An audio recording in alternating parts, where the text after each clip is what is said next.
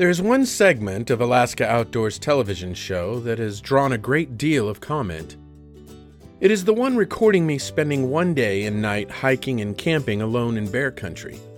The segment opens with a scene of me parting company with my companions on a float trip.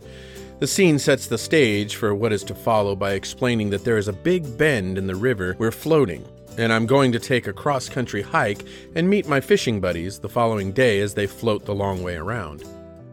Viewers are treated to my visit to an old trapper's cabin which has been ransacked by a bear.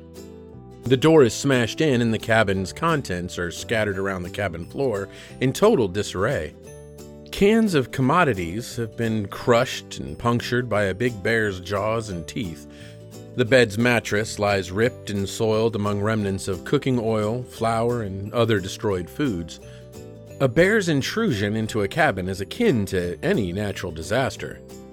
A lone hiker and camper could easily become terrified after seeing the aftermath of a bear's visit to a cabin, especially if the camper is going to be camping overnight in the dark in a flimsy tent, alone.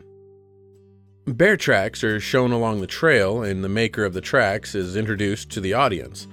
Appropriate background music complements the mood of the moment as fear and tension build with the thought of a bear encounter heavy on my mind.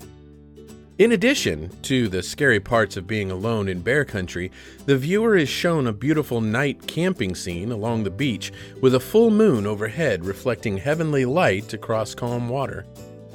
I'm shown sitting by a warm, comforting fire reflecting on the day's events and dangers that could be lurking just outside of the fire's friendly flicker.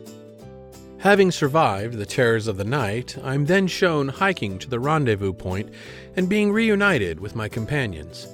The segment ends in a happy reunion, but the fear of being alone in bear country is certainly on the mind of those who see the show.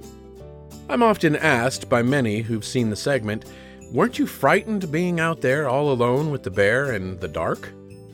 My response to them, and you, I could have been scared, and would have been scared to be alone at night camping in a tent in bear country if my director, assistant director, and sound man hadn't been filming the show. And if our guide hadn't been there with a big gun.